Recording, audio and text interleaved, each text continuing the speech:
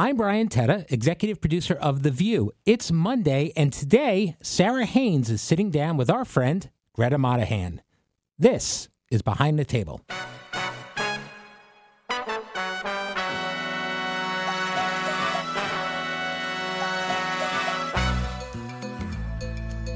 Hi, Gretta. Hi, Sarah. Okay, now I want to dive in a little bit into how you got to where you are, because we're friends, so I know a lot of this, but I want people to. You've done View Your Deal for 7 years now.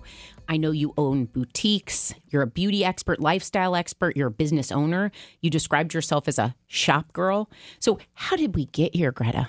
Oh boy, get ready. Lots of messiness, but all blessed and great. So first off, I was raised in Boston, just outside. You knew that. Boston, Mass. And, it was always me pushing my nose up against, the store windows. Like we had Filene's, we had all of our, do you remember Filene's? Yes. And so I was always that kid that just couldn't, I just wanted to be in a store, and I loved fashion and I loved beauty, but I was really, very much outside of that world. Growing up there, it's not known as a fashion town. And I always kind of early on would take my aunt and my mom would get so annoyed because I would literally go in, find something like an old coat of theirs that they weren't wearing, and then they'd find it in a million pieces because I would start trying to design something new or rework it and make something new. They were like, hey, that's my coat. I'm like, you weren't wearing it. I thought that I would make something out of it. I'd be so impressed and think my child is so talented if they started cutting things up and putting them back together. Come on, not that generation. You got your ass beat. That's true. You're right. Come on. No. But, that's like, honestly, that was my little creative outlet. I wasn't a great student.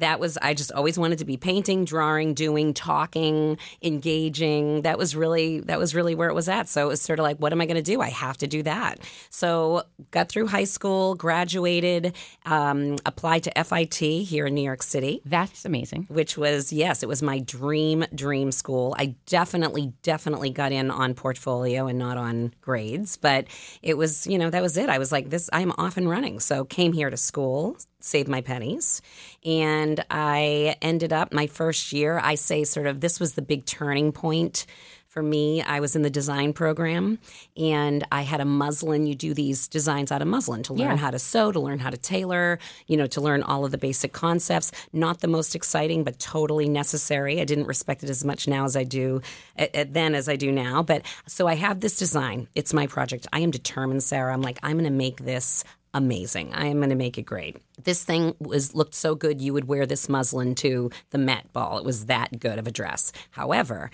I chose to change. They gave us a direction of a flat sleeve, and I took the sleeve and I added a pleat to it. But it was done perfectly. I am telling you, it's done so well. So my teacher, I get it back and I get an F. And so I'm like, what? This is done so well. I brought it to all my other professors, all of my friends who were best in class, like generational tailors in my dorm. Like, what the hell's going on? And it's a creative pursuit. We're going to, limit you? You would think so. However, this is why I always back up in the story and say this is just this moment where things happen and you learn so much. Met with my teacher. I was infuriated after class, and I said, please show me where there's mistakes. I don't see why this would fail. And she said, no, the sewing, every single thing, we went down the list, all done perfectly. I'm like, you're killing me. What then? And she said, you changed direction. I told you that you needed to do this a certain way. That was the directive. And you took it. Took your own creative spin on it. I understand you're in a creative school, but what I am here to do is to teach you how to go in and be valuable to a designer. You can't just go rogue. Oh. So it sounds, you think like, wow, and I remember sitting there, and I know for most people, you might say, okay, I'm going to go back and I'm really going to try to be a person who can become expert at following directions. And I believe that my entrepreneurial spirit animal came out because in that meeting I knew, that's it. I can't do this. I am not cut out to go and work for someone and be sitting in the sidelines waiting to hear how to, sew the sleeve on straight. Like, that was not for me. I appreciated the lesson, but it was the beginning of a new journey. The lesson could go two ways here, though, because one, I think when you're talking about a creative, like a designer mind, an entrepreneurial mind, like you want them to go rogue. But you're right, because one thing we also know now as adults and parents is there's something to be said for you had instructions and you didn't follow them. Yes. But what a crazy moment to pivot for you. It was. And as you just brought up being a mom, like I see myself and hear myself, and I've told this story to my eldest, Kai, a bunch. But, that's why it isn't ever false when people say a failure or, a mess. It seems like a mess. Yep. In that moment, yes, I felt this new feeling of like, wow, I always thought this was going to be my path. Yeah. And now I'm struck with, am I going to be happy doing things? Now that I have a better understanding of what this career path involves and what it's going to need from me, though I completely value the lesson, and that lesson from that professor has taken me through my life in many other forms where I have referred back to that and thought, you need to follow directions. In TV, you need to be a team player. You need to be there. You need to do, no matter what your creative is today, you need to be in line with everybody else. And it's worked for me. But in a whole life moment about entrepreneurialism in particular, it really was the moment where something else I felt like it triggered something new in me, a new idea about being faced with the fact that maybe I didn't know what I was going to do, at 19 and 20. And that, how am I going to take this experience now and learn from it, but also allow myself to come up with a new idea? Well, one thing, though, you said you weren't great in school. Then you go to FIT. The F is the pivot. How do you end up at Harvard Business School? Because it's not exactly linear for me here. No, it's not. Little did I know. I started doing hair, apprenticed and learned, and then met a dear friend at school. And I said, hey, do you want to open a salon? Do you want to get together and do this? She was learning. She was then a student of mine because they hired me to teach. And, after I was in it for about 6 years, I had 7 locations.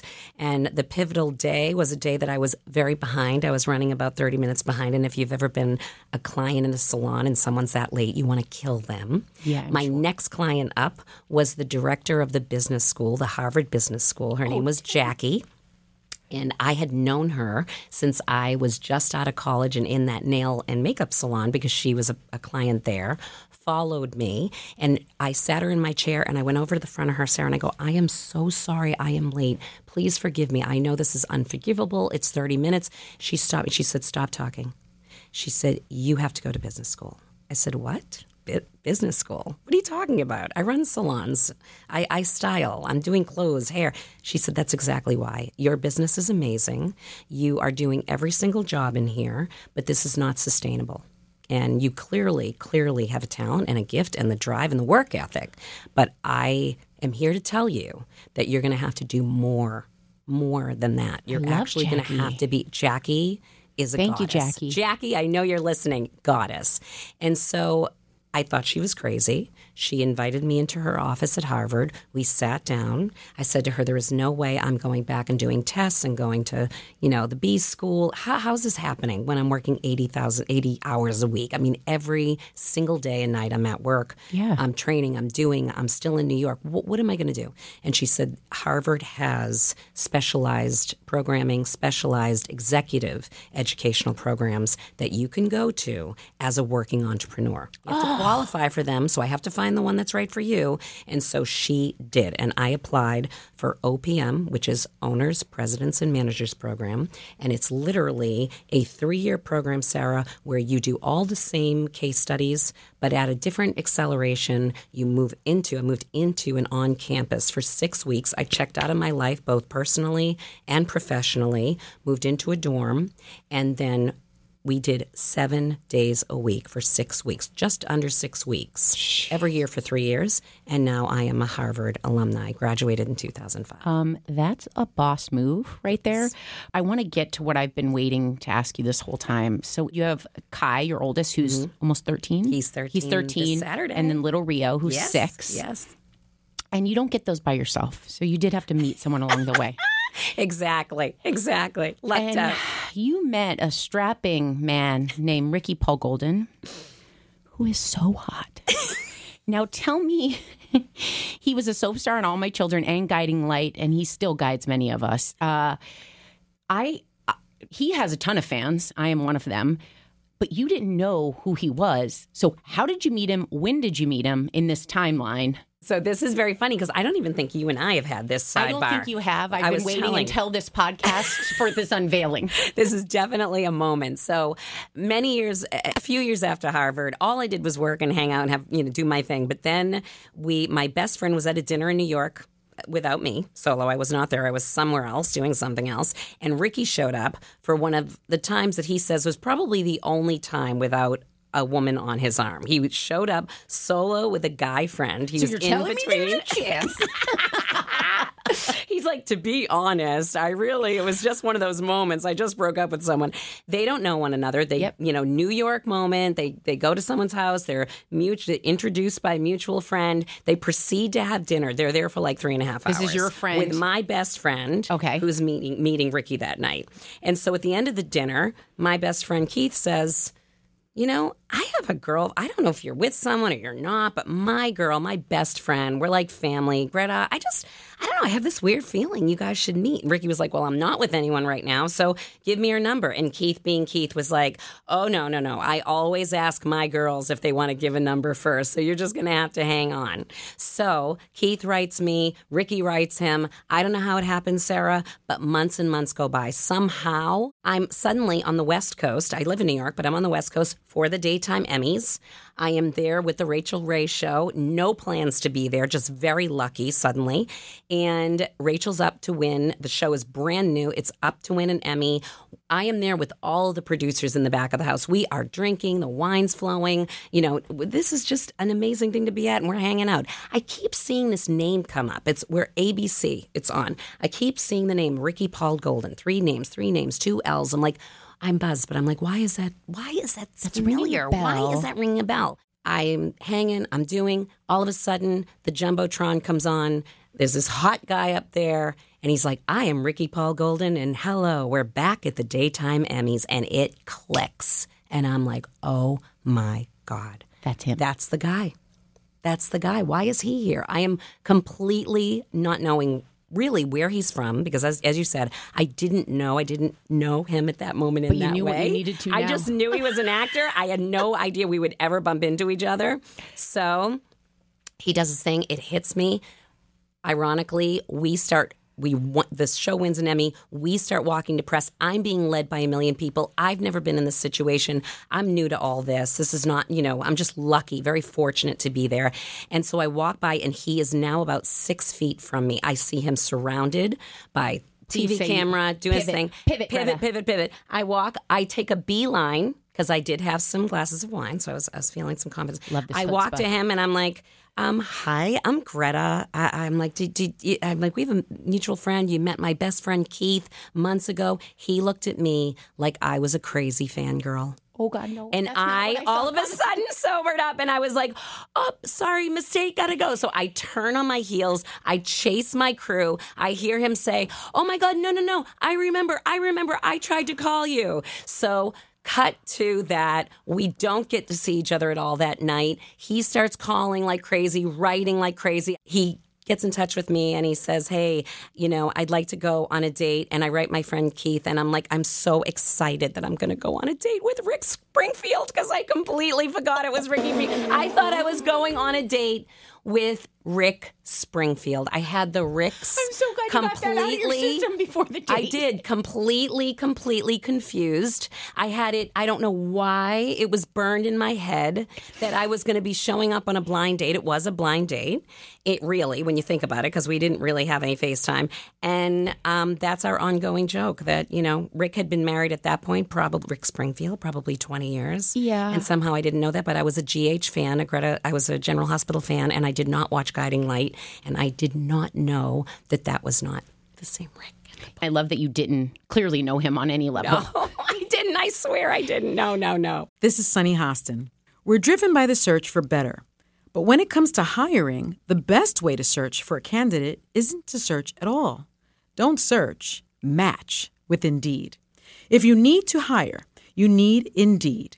Indeed is your matching and hiring platform with over 350 million global monthly visitors, according to Indeed data, and a matching engine that helps you find quality candidates fast. Ditch the busy work. Use Indeed for scheduling, screening, and messaging so you can connect with candidates faster. And Indeed doesn't just help you hire faster. 93% of employers agree that Indeed delivers the highest quality matches compared to other job sites, according to a recent Indeed survey. Leveraging over 140 million qualifications and preferences every single day, Indeed's matching engine is constantly learning from your preferences. So the more you use Indeed, the better it gets. And listeners of this show will get a $75 sponsored job credit to get your jobs more visibility at Indeed.com/view. Just go to Indeed.com/view right now and support our show by saying you heard about Indeed on this podcast. Indeed.com/view. Terms and conditions apply. Need to hire? You need Indeed. Today's podcast is brought to you by Shopify. Ready to make the smartest choice for your business? Say hello to Shopify, the global commerce platform that makes selling a breeze. Whether you're starting your online shop, opening your first physical store, or hitting 1 million orders, Shopify is your growth partner. Sell everywhere with Shopify's all-in-one e-commerce platform and in-person POS system. Turn browsers into buyers with Shopify's best-converting checkout, 36% better than other platforms. Effortlessly sell more with Shopify Magic, your AI-powered all-star. Did you know Shopify powers 10% of all e-commerce in the U.S. and supports global brands like Allbirds, Rothy's, and Brooklinen? Join millions of successful entrepreneurs across 175 countries, backed by Shopify's extensive support and help resources. Because businesses that grow with Shopify. Start your success story today. Sign up for a $1 per month trial period at shopify.com/view. Put it all in lowercase. Go to shopify.com/view now to grow your business. No matter what stage you're in, shopify.com/view. Hey, I'm Andy Mitchell, a New York Times bestselling author. And I'm Sabrina Kohlberg, a morning television producer. We're moms of toddlers and best friends of 20 years. And we both love to talk about being parents, yes, but also pop culture. So we're combining our two interests by talking to celebrities, writers, and fellow scholars of TV and movies. Cinema, really. About what we all can learn from the fictional moms we love to watch. From ABC Audio and Good Morning America, Pop Culture Moms is out now wherever you listen to podcasts. Now, you have some of the highest highs because I think Harvard grad, Ricky, did I mention Ricky? You're two beautiful boys, this career, you're a self-made woman, all the things, but you're also a breast cancer survivor.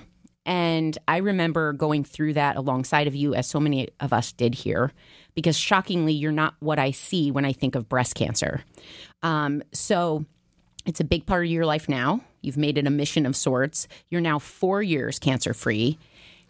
How are you doing?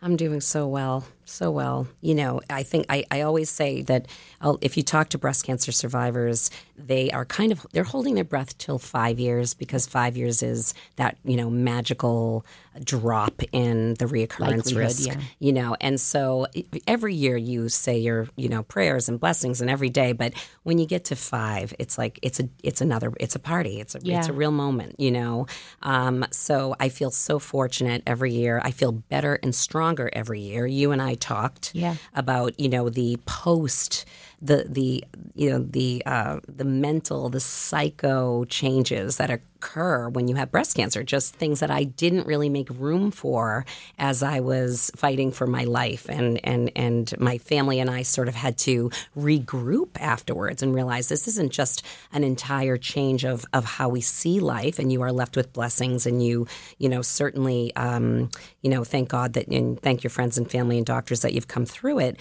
but you also have such a huge mental shift, and you have to then go on and take care of yourself on a whole, not just physically. So what you're saying rings true. So in addition to you and Summer. I want to mention that. Favorite producer here at the show. Favorite.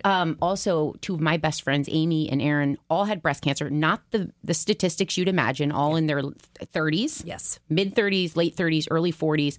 But one thing I learned from them is when you hear you have cancer, the fight is to survive. Yes. And then when you get to the end of that, there's a whole new truck that hits you because now you have to deal with it. And that's the part that I think when you and I spoke, that unfolding of like, how are these two different journeys? Like a physical body, I've done what I need to do. Now, how do I handle all that's just been dealt to me? Absolutely. I think that you have to table it at the beginning because you are literally fighting for your life. So in order to think clearly, it's odd, but you actually have to almost depersonalize it a bit because I always say the best tools you can have is to educate. And it's hard to do that when you are in a panic about survival. So you sort of put everything else over here. You try to manage and monitor your panic because that's real. Your family's panic is real. You're usually, and we were too, I was so worried about telling my family. I was worried about, Kai was 8, Rio was 2, so it wasn't as clear, obviously, our concern for Rio, but it was very, very difficult for Kai.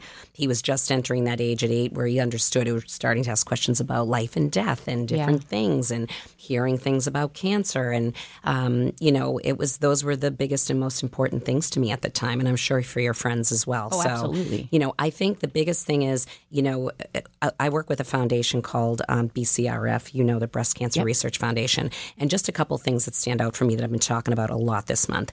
In 30 years since they have been effectively, fundraising as number one in the world and funding research, mortality rates have gone down 43% for breast cancer. But to point back to the women that you mentioned, along with our favorite producer, Summer, the young women from 30 to 39, Sarah, are at increased risk. And not only are they at increased risk, which is proven, the numbers are proven now, most recently, but they are actually being diagnosed with later stage cancers and more aggressive cancers. So to me, this month is, and the biggest thing is, if you don't have a family history, if you do not have a genetic predisposition, and you're not receiving mammograms, you are a very vulnerable group. In this young, so I am out there. I was 49. I was almost 50. I was already in perimenopause. So for me, I speak to a lot of women that are my contemporaries. But to see what's happening with young women, Summer was diagnosed at 37. 30s. My best friend was, I think, 34 or 35, and then Amy was technically, they trace it to, she discovered it right when she turned 40, but it would have been there at 39 if she'd gone forward with.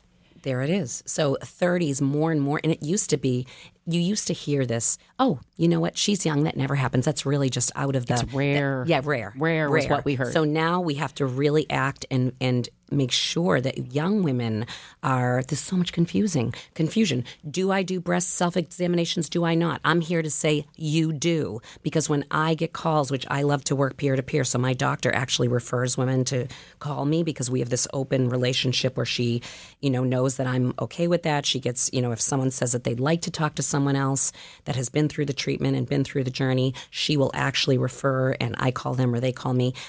I am going to say that absolutely greater than 75% of the women that I will say under 50 that call me with a new diagnosis, under 40 especially, they have found it themselves. So please do not stop making sure that you take care of yourself Self-advocacy. And you do your own examinations no matter what the noise is out there, what the noise is. Right. Because women have been saving their own lives for a long time, and that has to continue.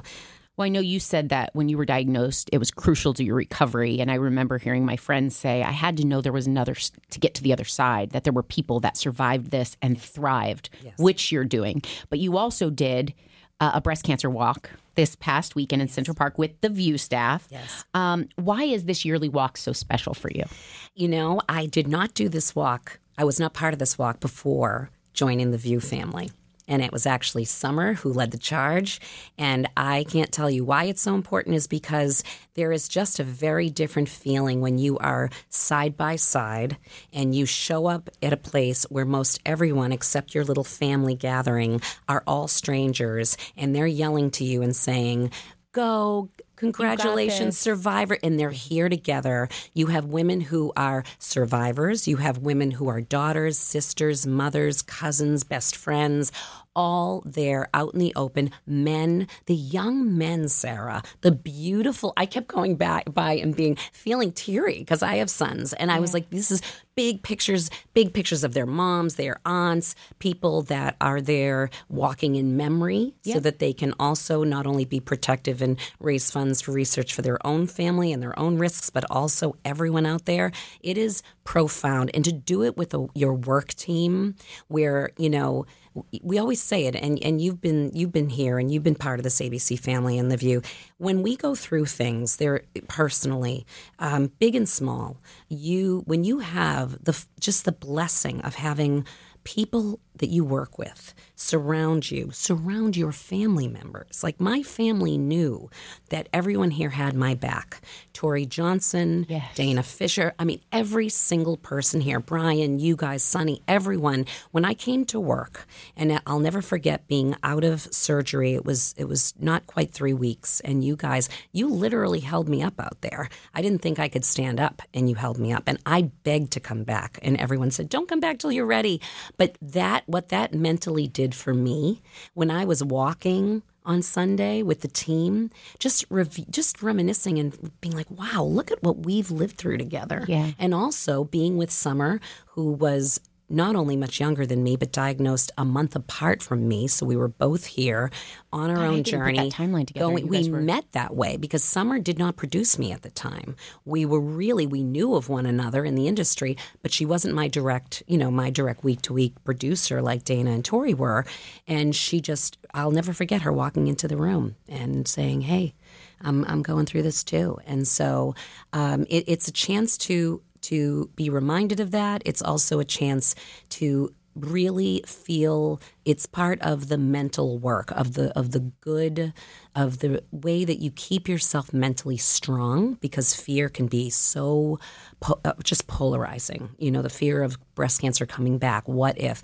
This is what you do. You get out, you get with people who are doing something about it. And that's what the walk is about. In the work team walk, getting together, we had a boozy brunch after. You would have loved that. So we did get out and hydrate. I don't want to say we didn't after the walk, but it was incredible. Raising money together was just the highlight of my, I don't know, not only made my year, it's just something I look forward to and I'm still on cloud nine about. Well, I must say in regard to Summer, is we've done some of our most profound, meaningful pieces on breast cancer, because I think when you have someone who's a survivor like you, like Summer, what you speak to is so understood in another person that the stories are more powerful. So I say that moment makes me proud being a part of an organization that features something so fully and comprehensively in a way. But we are so glad to have you here for 1,000 reasons, Gretta. You're a light, and your light shines bright and even brighter now. So thank you so much for chatting with me. Thank you to Sarah and Gretta. Tomorrow, I'm back with Alyssa Farah Griffin. Thanks for listening.